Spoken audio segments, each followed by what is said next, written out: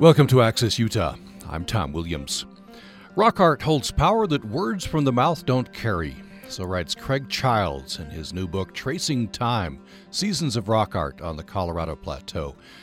Out from Torrey House Press, coming out soon. Arranged in a recurring motif, handprints, horses, spirals, rain. This collection, part lyric essay, part field guide, includes insights from descendant knowledge keepers of the Southwest. And with the love of the arid, intricate landscapes where so many seek refuge, Childs sets these ancient and increasingly imperiled communications in context, inviting readers to look and listen deeply. Craig Childs has published more than a dozen critically acclaimed books, including Virga and Bone, The Secret Knowledge of Water, and Atlas of a Lost World. He's a contributing editor at Adventure Journal Quarterly, and his work has appeared in the Atlantic, New York Times, and Los Angeles Times. He lives in southwest Colorado. Should mention here at the beginning that Craig Childs and singer-songwriter Kate MacLeod will present an evening of storytelling, music, and conversation on Saturday, April 16th at 7 p.m. at Ken Sanders Rare Books at the Leonardo in Salt Lake City. Craig Childs, a pleasure to welcome you to Access Utah. Thank you. Well, thanks for having me here, Tom. This book, I'll just read this. You say that what you've written here is based on a little more than a year of intensive study during lockdowns and reopening. And you say during those seasons you spent more time with pecked and painted images than with living people. So interesting the juxtaposition there. Yeah, it was a good time to be out. I've spent my whole life around rock art, but that year, as I was just mostly writing on deadlines and focused at home in Colorado, and set off to do what I've been wanting to do for decades, which is just sit with a lot of these rock art panels, spend hours, days, weeks going back in different seasons to the same panel and seeing how light treated it differently. So this was happening while pandemic and all other things of that nature were going on in 2020, and so I felt like this was the place to be out in the canyons because I had that opportunity, and I took it, and it was an amazing year in a lot of different ways. You write in the book, there's an interesting scene where you're in the parking lot. I think this is in Utah. You're about to go out on a expedition with a few folks. It's mid-March 2020, and they tell you if you don't take off right now, you're going to be quarantined. You better take off right now. Yeah, that was the last trip that I guided, working with Crow Canyon Archaeology Center out of Cortez, and we were doing I think a week-long backcountry archaeology course, and it was supposed to be with a Hopi archaeologist that I've worked with, and Hopi was shutting down at the time, so he couldn't make it out of the Hopi mesas, and they just said, you know what, if you don't get in this van right now, the trip is canceled, and we all just piled into the van and headed out into the backcountry and down into Bears Ears, and then for the next week didn't really hear what was going on out in the world, and you stayed focused on rock art and architecture, Pueblo, Dene, Ute material, and then came out, and it was chaos, and we just told everybody, okay, get home safely, and there were people from around the country who were there, so it was a fascinating time to start off this book. I think it was this same trip. You're in a cave, and you're looking at handprints. These are thousands of years old, right? How many thousands do we think? Yeah, probably 1,500 to 2,000 years old, basket maker period, and at least 200 handprints painted in multiple colors, where the palm of the hand was painted and then pressed against the rock, leaving an impression. And this huge ear-shaped or clamshell-shaped alcove had handprints all around the back of it, and just incredible acoustics. A lot of these handprint caves have similar acoustics where even a whisper you can hear from 100 feet away. This struck me. You say holding up your hand to compare sizes is involuntary. I could imagine that.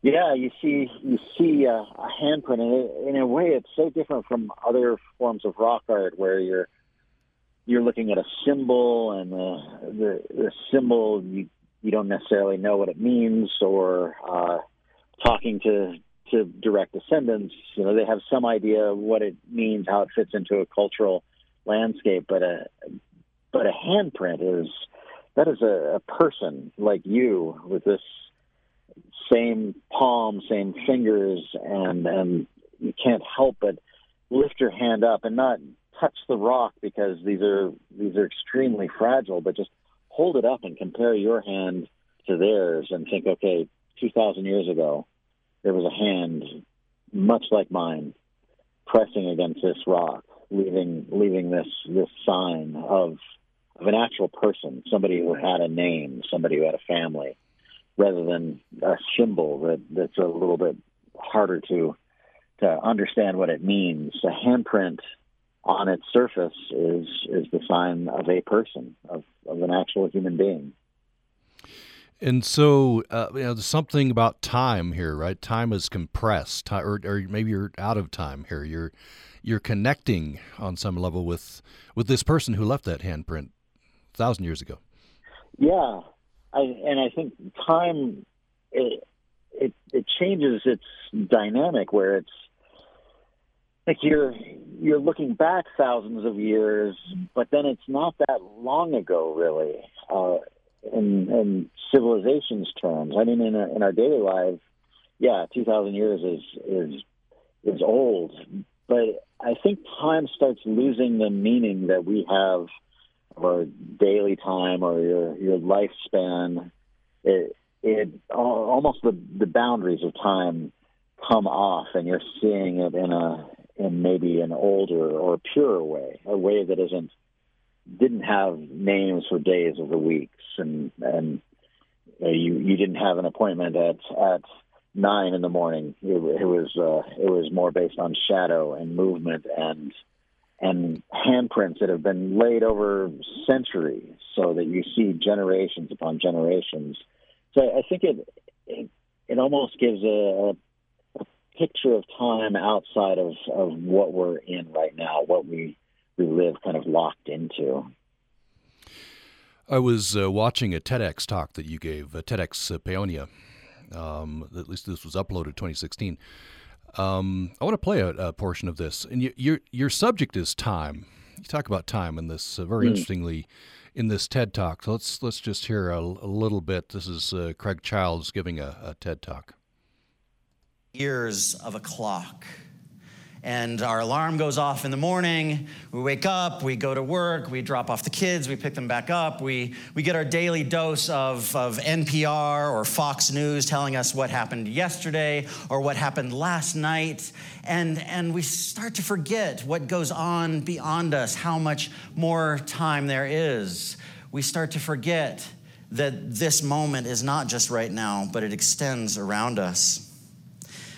I've had the fortune of traveling and doing research in landscapes that take my sense of time and just blow the doors off of it, where you go out into these open desert landscapes that they remove your sense of your watch, your calendar. You like the difference between Tuesday and Friday and Sunday is irrelevant out there. You walk across a place like this. This is the Black Rock Desert in northwest Nevada, and you lose the sense of time that you have in these constraints we live in here. You go out there and you start to look at the landscape. You start to see terraces of ancient lake beds, and you realize that you're in a landscape that is much older than now. That if you were here 15,000 years ago, you'd be seeing one of the largest lakes in North America, seated there in what is now desert, where glaciers were melting and filling up these basins, where these dry, sere mountain ranges were once covered with woodland. That's from a TED Talk, Craig Childs, TEDx Paonia. You go on to talk about, this really struck my imagination, an exposed print of a woolly mammoth, and that you could see where he went, and you explain that this isn't a fossil. This is just a print that's been exposed, and in a couple of years it'll be gone. Yeah, that's down in White Sands in New Mexico, and there are mammoth tracks that are about 20,000 years old, and they're actually saber-tooth tracks, direwolf tracks, all kinds of Ice Age animals, and they left impressions in the mud of a lake shore, and then sand blew in and covered them, but they're not fossils. They're not hardened into rock, so the wind has exposed the layers and reveals these impressions, which are basically just footprints, not fossil footprints, but actual footprints of a mammoth. And in that case, we found 7 sequential tracks. So you could see the left-right movement of the mammoth and walk alongside it. And,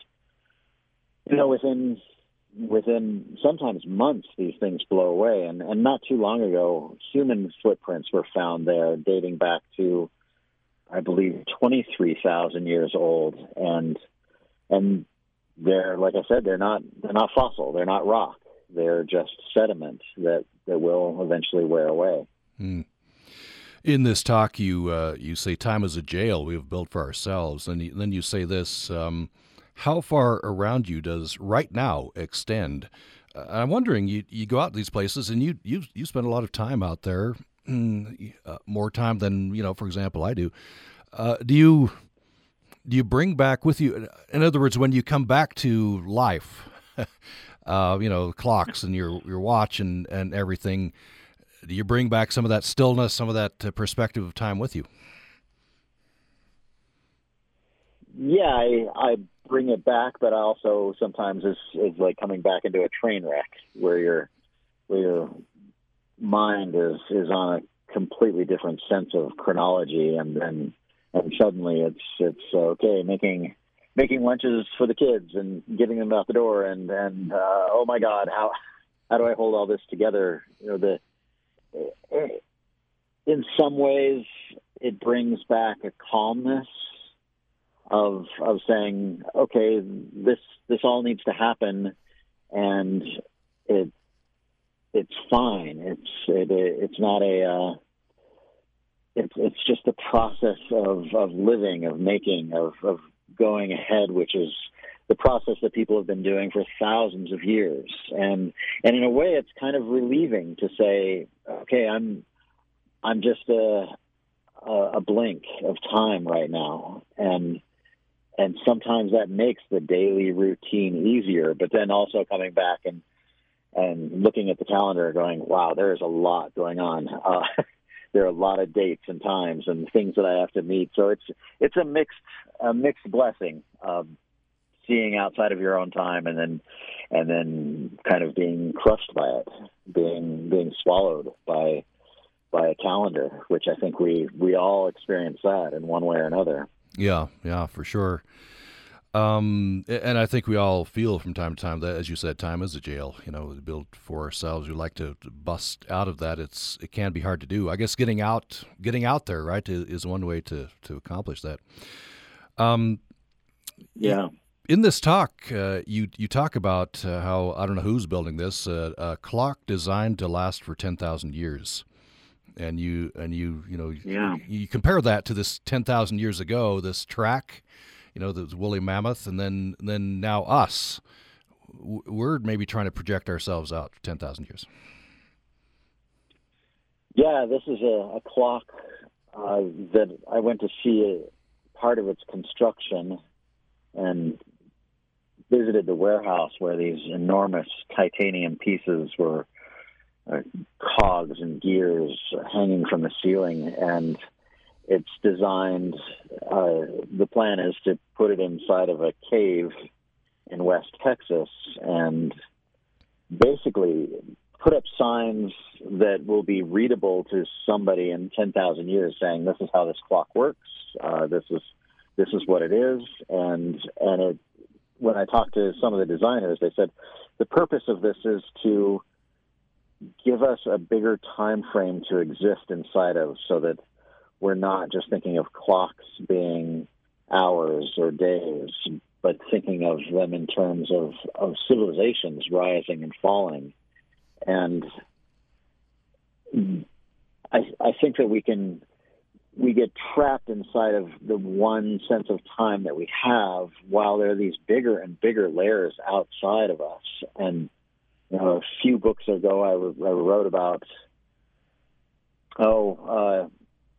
apocalypses in Earth's history going back 4 billion years, and writing that book, I was looking out beyond these horizons of civilizations and beyond the horizons of species, out to a much bigger picture.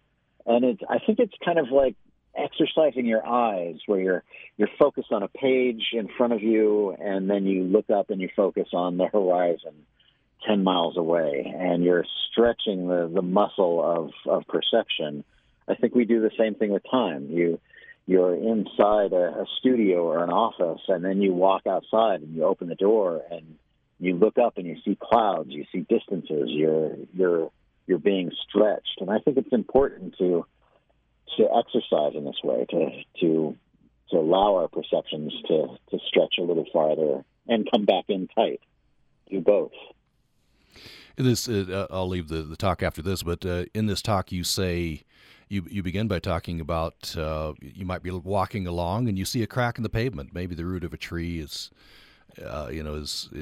cracking the pavement, and there might be any one of a number of reactions people could have. But you say, well, that's that is, I guess, nature or the world. That is a disturbance of time, and not necessarily a negative thing. Right. It's easy to see it as negative, where I see the crack and I go, okay, there's the fall of my civilization. The sidewalk comes apart, the buildings decay, the plants move in. This is a process that happens. Neighborhoods are abandoned, other ones build up. And I remember working on an excavation years ago, excavating Ice Age animals with paleontologists, and we were talking about layers of history. And a paleontologist I was with said, in 65 million years, which is the distance between now and when the dinosaurs were around, he said, I don't think we're going to leave any fossil remnants. I think humans have been around for such a short time that we won't actually be identifiable in the fossil record. You may be able to tell that mammals had a big push on the planet, and maybe even primates evolved, but humans might not even show up. And I know some people hear that and they go, God, how depressing. And I think, oh, what a relief. That means we're in this much bigger context, and to me it feels freeing that this isn't all there is. It feels lonely to say this is it. We are number one, and I like to step back and go, no, this isn't it. This is part of a much bigger tapestry. You write. I'll just read this paragraph in the book, Tracing Time, the new book from Craig Childs. The first year of the pandemic, I was acutely aware of how easily a great eraser could take out all the civilization has accomplished. I also saw how stories can last in detail for thousands of years, countless images pecked into soaring cliffs, not as bright as they had been on day one, but still conveying their messages. I guess similar sentiment to one that you just expressed. Yeah, it sounds like I've got time on my mind a lot. And I think it's hard not to when you look around, when you look at like Salt Lake City at the bottom of an Ice Age lake, the mountains that have been lifting up for tens of millions of years around you and then eroding back down. I feel like your eyes start to pick up motion around you, and landscapes that seem static, that seem still. Once you start looking at where boulders topple down, where flash floods carve canyons, you start to see that everything is in motion, and really it's all about time. Well, let's take a break. When we come back, more with Craig Childs. His latest book out from Torrey House Press, or coming out soon, is Tracing Time, Seasons of Rock Art on the Colorado Plateau. I'll mention again that Craig Childs and singer-songwriter Kate McLeod will present an evening of storytelling, music, and conversation on Saturday, April 16th at 7 p.m. at Ken Sanders Rare Books at the Leonardo in Salt Lake City. And we'll have more following this.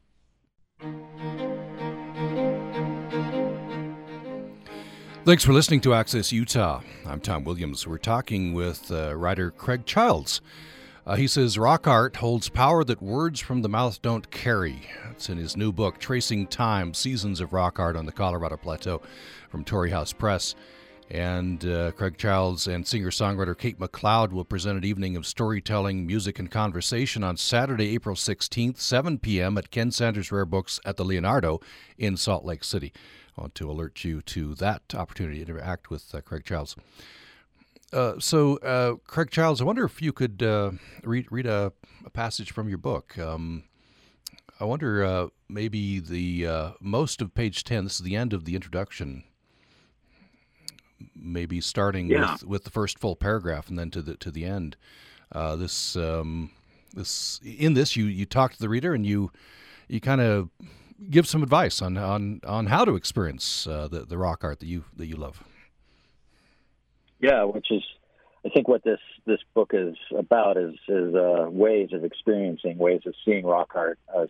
Some of it is about what images mean, but a lot of it is different ways of seeing it. And this is from the San Juan River in southeast Utah in the winter. You hear the river behind you rippling over cobbles, ice cracks and shifts. The petroglyphs are silent, but you can hear them, and they sound like a long, deep breath. They sound like the pause before something's said. I'm writing this book for you, whomever you are standing with me at the foot of this cliff, watching light fill this mysterious figure and the companion on its shoulder. You've got drinking water in a pack, and a warm coat, gloves, and a hat for nightfall. It will get cold. A headlamp is in a pocket for when you leave. When the light changes swiftly at the end of the day, take a moment to watch. Let your eye go where it wishes. In this last sunlight, become as human as possible, the one you were before paved highways and the skies plastered with contrails. Feel the shape of boulders with red grit blown between them. Cold river air drifts through willow copses, sweet with the smell of fallen and rotting leaves. Follow the warmth, the last light, as it climbs the rock and pinches out overhead, turning all the petroglyphs gray. Stay until the last glow depletes and the night opens wide.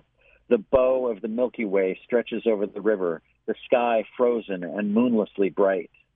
Slushbergs hiss as they slide past each other on their way to the dark vaults of Lake Powell. Your eyes strain to make out the boldest representations on the cliff, but it's more what you feel than what you see. The images have presence. They were never merely markings on rock. They have life, wisdom, memory. This is them telling their story. That's Craig Childs reading from his book, a new book, Tracing Time. So yeah, that's wonderful. You say your favorite time to view rock art, encounter this, is late afternoon? Yeah, right before. Well, I like dawn, sunrise. Midday washes out a little bit, but then it depends on the panel. It's angled toward the light, but really, especially south-facing panels in the winter at 4 o'clock. That's 4 o'clock in the afternoon. I think that's the best time when the sun gets low enough that it's passing through layers of atmosphere and dust in the atmosphere, so it gives it a bit of a prismatic, colorful quality, and the shadows start to pop out. At least in the... I had never thought about it until writing this book, until spending so many consecutive days at individual panels, that I realized that, this this is the magic hour. This is 4 o'clock on a winter afternoon. Because you come in the summer and sometimes the walls are so bright that they're almost silver, and the rock art might just blend in. But then it depends on if you're looking at pictographs, which are painted, or petroglyphs, which are pecked. So they're all dynamic landscapes, and I like to get to know a panel and figure out when the best time to sit and watch is. You've been going out to rock art for decades. In fact, you write you countered some of these things as a kid, in fact. But you say it's taken decades till I felt like I had a place from which to speak. Yeah. I've in a way I've avoided writing about rock art specifically because I look at it and I think what we all think. What is that? Is that an animal? Is that a person? Is it a clan symbol? There's so much there that just can't be known, where in ways it's easier to write about the physical archaeology of potsherds or cliff dwellings, where you can say, okay, this is a piece of pottery that was a bowl that would have been used for a specific purpose. This is a dwelling where people lived and had their hearth and cooked, but rock art is this is an actual story being told, and I'm so far out of this cultural context that my own bloodlines and traditions aren't part of this, that I'm not sure what to say about it. But after enough time of talking to people from Zuni, from Hopi, putting pieces together, I felt like, okay, now I can say a few things, and enough to write this book. You talked to a lot of very interesting people, including descendants of the people who left this rock art. I wonder if you'd tell me about one of the most fascinating characters to me was people is Jim Inote. Is that how you say it? Jim Inote. Yeah. Jim Inote. He's Zuni, right? And you had, because of the pandemic, you had to talk through screens, but he has a lot of interesting things to say. Yeah, it was a curious time to be doing this because I'm used to being out with people on the land, and at that time Zuni was shut down, and my county in Colorado was shut down too. So you really, if you left, you'd have to be quarantined before coming back, and so Jim and I were talking by phone and by screen, and it was a weird juxtaposition of me coming into the backcountry and seeing these ancient images and then jumping on a computer and talking about them. But his perspective is that there are many different ways of seeing these images, different ways of knowing, Jim is a scholar, scientist, farmer, so he covers a lot of different bases, and the one that I believe he comes from primarily is that he sees rock art and he sees his own identity in it. And I think that's different from how I see it. I see my own identity as, these are humans, and I'm human. And yeah, it's thousands of years old, and it's from a different cultural tradition, but it's still humans. Whereas he looks at it and he says, this is family. These are people that I am related to who left this image. These are stories that I grew up hearing. And so these are different ways of seeing rock art. And that's a perspective that I wanted to bring into this book is say, this isn't just tourists looking at rock art. This is also direct descendants. I was out with a Hopi scholar and priest in Arizona, and we were looking at petroglyphs, and he was saying, these are very specific. This is a certain clan symbol that's related to this other clan symbol over here. You may look at it and see something exotic and ancient from some long-lost culture. And he said, I'm looking at it, seeing writing on the wall like you would open a book and read it. So indigenous perspectives are much, much older and deeper. And so I think that's one reason that it took me so long to finally get to this book is for years, for decades, I didn't feel like I could touch on indigenous perspectives because it's delicate material. And now I felt like I can convey somebody else's words here and relate them to what's on the rock. Jimmy Note, I found this moving. He says, in the way that you would talk about life and death, these people are not completely gone. If you were to remember their face and say their name, they're there. That's how he sees them, I guess. Yeah, which is, it's very present that these are the memories of particular people. And I guess I see it that way myself, but I don't have that direct bloodline connection that Jim talks about. And so he has a different emotional reaction when he sees some petroglyphs he saw as being rough, not perfectly formed. And his response to that was, oh, they make me sad because that was a hard time. They didn't have time to put their effort into art. They were just left scratches on the rock. And he says he sees difficult times, drought, maybe warfare, periods of hardship. And then when he sees beautiful, clean petroglyphs where obviously people spent days, weeks, years working on a panel, he says that brings him a lot of joy because he sees the wealth of that time, that corn was growing, that there was good water, and so he has an emotional relationship with it that goes deeper than the relationship I have. There's a scientist, I can't remember her name now. You recall going out with her, and at each image that she encounters, she says, she greets it, hello, whatever it might be. Yeah, that's Carol Patterson down from Bluff, Utah, and it's sweet going out with her because she does have this relationship with these images where she talks to them and very much in the way that Jim Anote talks to them, where she says, "Oh, hi, there you are. I've been looking for you."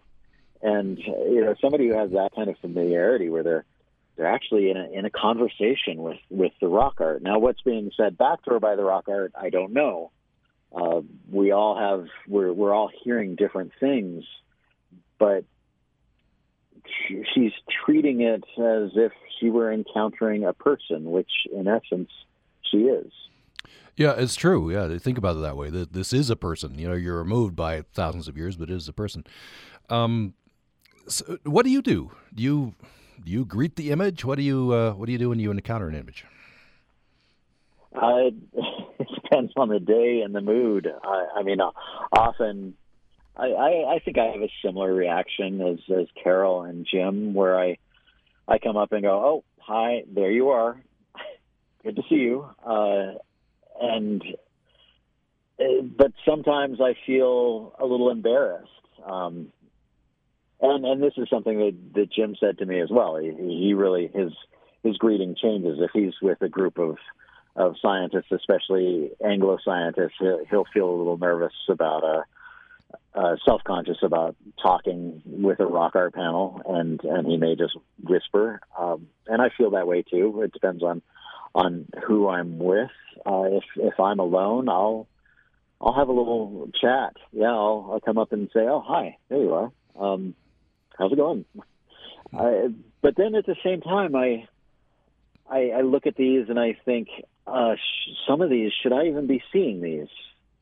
These are from a culture so different from mine, and so much more rooted into this place in a way that I only come from a handful of generations in the Southwest, and do I have the right to see some of this stuff? And I've heard, talking to some indigenous people about these panels, that that some of these are not meant to be seen by other clans, that they're very specific. And so I feel like I'm kind of barging in with a lot of ignorance, just saying, oh, hi, this is here for me to look at, and maybe it's not. Some images are not just extremely personal, but culturally private. And you wouldn't necessarily know that, but I've talked to people from different clans who say, oh, yeah, we see that and we know, oh, stay away from that. That's not ours.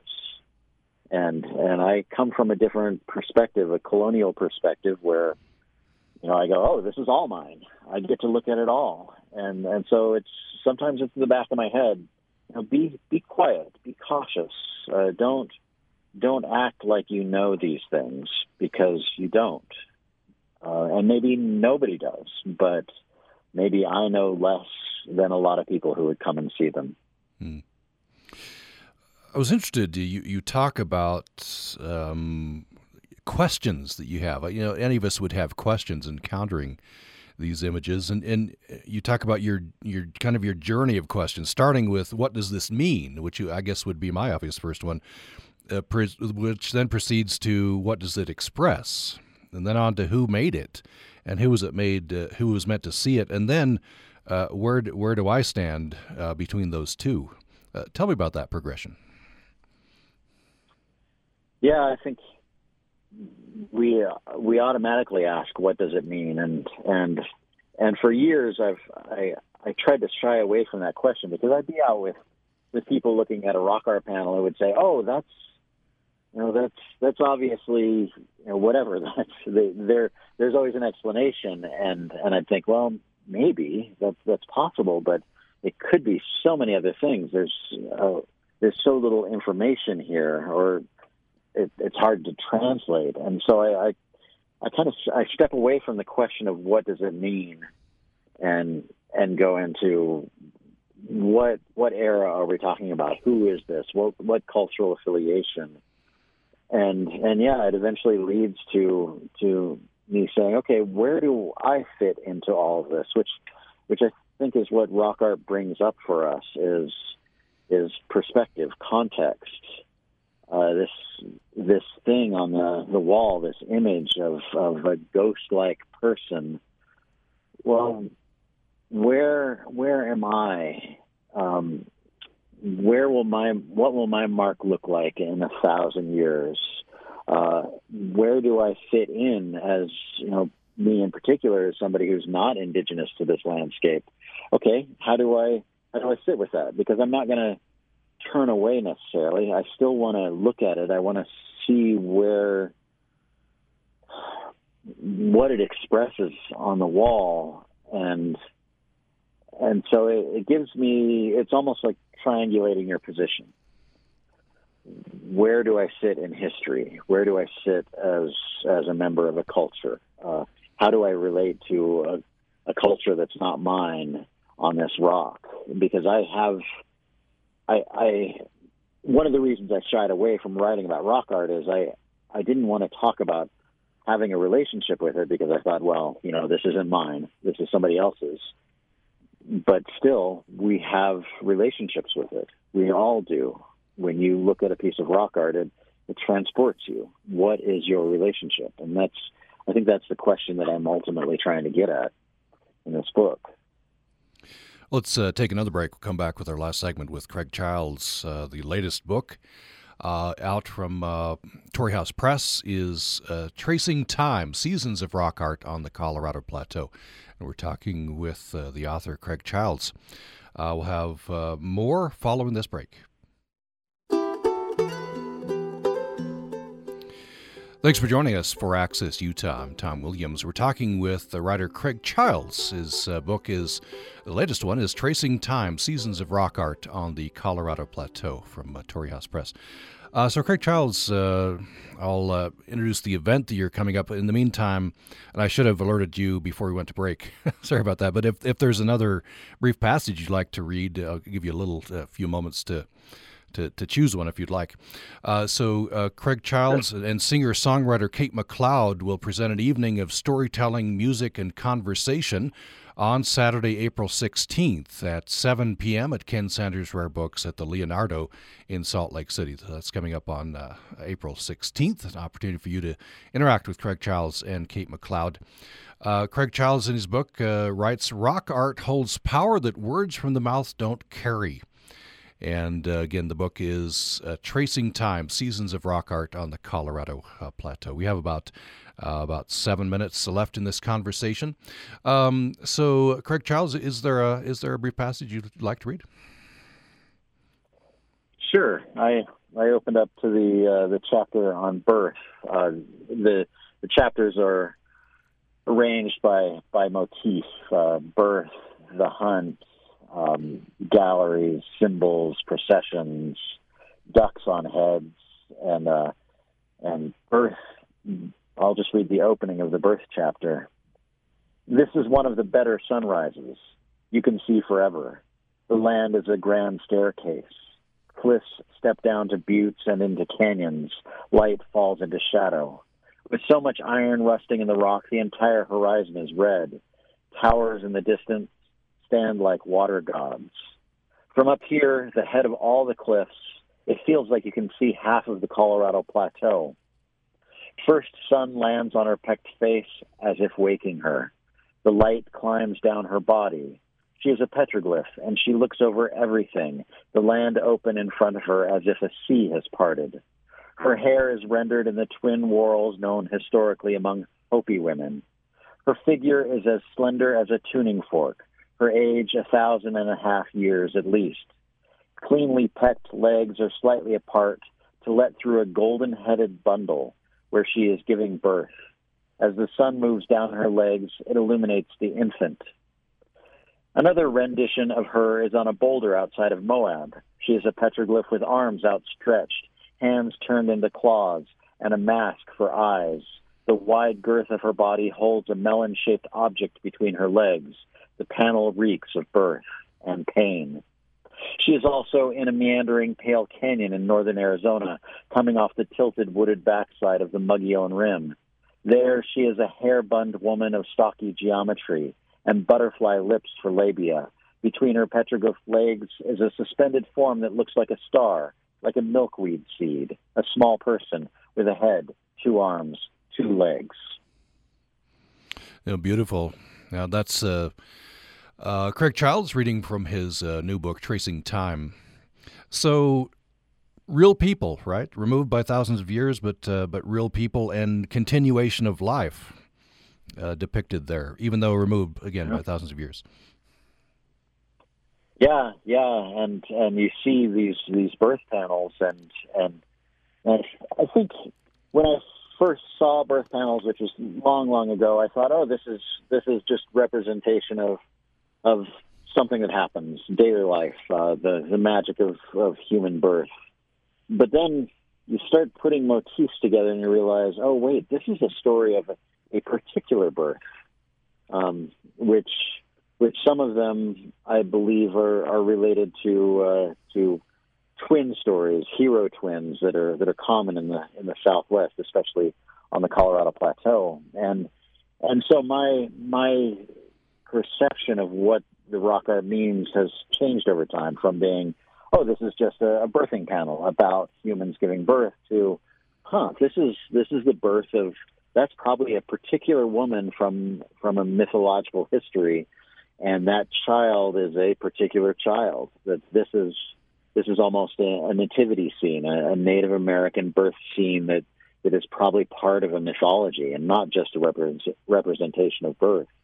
So you start to, the longer you look at these, the more iterations of what they mean go through your head.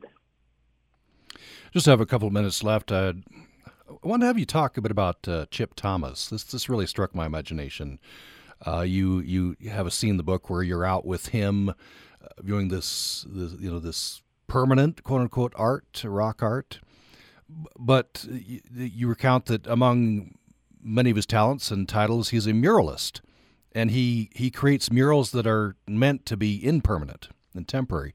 That struck me as struck my imagination, that juxtaposition. Yeah, and Chip is he's a doctor down in Inscription House on the Navajo Nation in Arizona, and he's a fairly well-known artist, muralist. I imagine Salt Lake City has a number of his murals up, but he makes them out of photographs he's taken that he's blown up, and then applies them to a building. You see them as you drive northern Arizona, down around Tuba City and Kayenta. You see his images, black and white images, up on old abandoned motels or gas stations, and he puts them up with wheat paste so that over time they come down, they erode, and he loves that process of making art that is impermanent.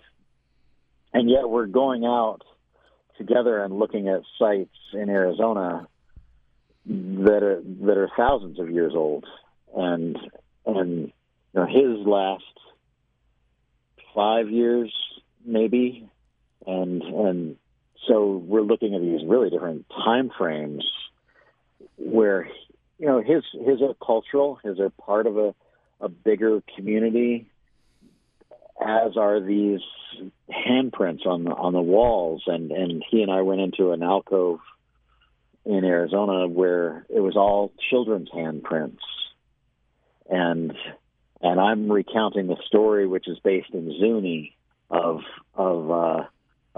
children's stories, and how this is a story that we're seeing that's a 2,000-year-old story that's still being told, yet his artwork is only going to be told for 5 years, which maybe is the difference between their civilization and ours. That this modern time, things are more fleeting in a way. Time changes fast for us. What's popular now is going to be lost in a matter of years, whereas this older time, these children's handprints on the wall are there for thousands of years, still continuing to tell that same story. Well, we reached the end of our time together here. Much more to be said, but you'll have to read the book.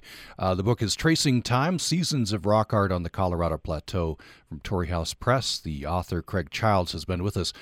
Just to alert you again, Craig Childs and the singer-songwriter Kate McLeod will present an evening of storytelling, music, and conversation on Saturday, April 16th at 7 p.m. at Ken Sanders Rare Books at the Leonardo in Salt Lake City. Craig Childs, thank you so much. Appreciate it. Thank you for having me along, Tom. Thanks a lot. We'll go out as we do on Thursdays with Leo T. and Skywatcher. Look up, look around, and get lost in space. Skywatcher Leo T. here, where it's one sky, many cultures. And today we're going to have a little talk with Crystal White of the Moab Astronomy Tours. Hi, how are you? I'm fine, thanks. How are you today? Excellent. It's a beautiful day. It is. Looking at your website, I see that you spent 19 years as a naturalist. Can you tell us a little bit about that and how that led you into space science and astronomy? Sure, yeah. I'm going on my 20th year now as a naturalist, and was originally trained by Utah State Parks to be a naturalist, and was a naturalist at Antelope Island State Park. And that's kind of where I started my stargazing. I worked with the local astronomy club in Ogden, Utah, and was able to get them to come out to the island and do monthly night sky programs, and actually was able to learn so much from those guys, and I'm really grateful for that. And yes, it started a lifelong obsession. That is wonderful out on Antelope Island. It's pretty dark, isn't it?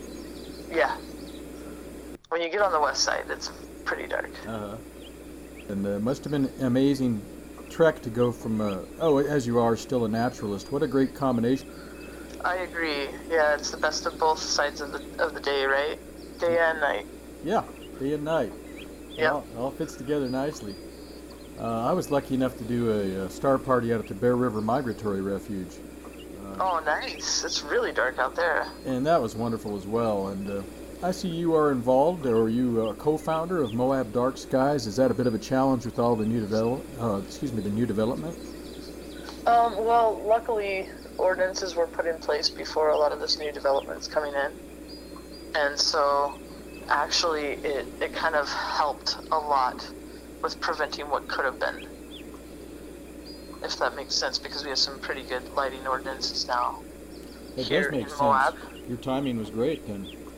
Yeah, we got in right before a lot of these new buildings came in. So, yeah, all the lighting is on the new buildings, you'll notice, is night sky friendly. Well, that's good. If I were to take a tour from you, where would you? I know you could probably go multiple places, but is there some place in particular? You don't have to tell me precisely where it is, but that you'd like to go? Yeah. If you you just have to get about 20 minutes outside of Moab, and in any direction, and the night sky just comes alive. And so yeah, we have so much public land here in Moab, in the greater Moab area, that it's not really hard to get away from lights. And then the sky just comes alive, and you're just kind of taken into the universe, which is a magical thing. Oh, it's so well put. I know what you're saying. I love it. It's a great feeling. It's all of a sudden all the problems you might have had are kind of dissipate for a while. Yes. Do you have a favorite stellar object or something you're looking at right now that you like? I'm sure you have quite a few, but is there one your favorite right now?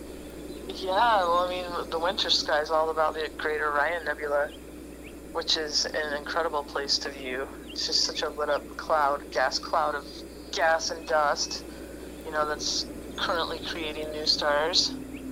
I think it's pretty amazing to see stellar nurseries and really just kind of,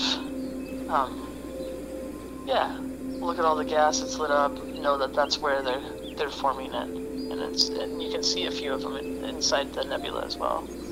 Magical. Which is pretty cool. I know, I just go out in the back with my binoculars, and I'm so amazed and feel so lucky that you can look with the binoculars and just see what you just explained right there.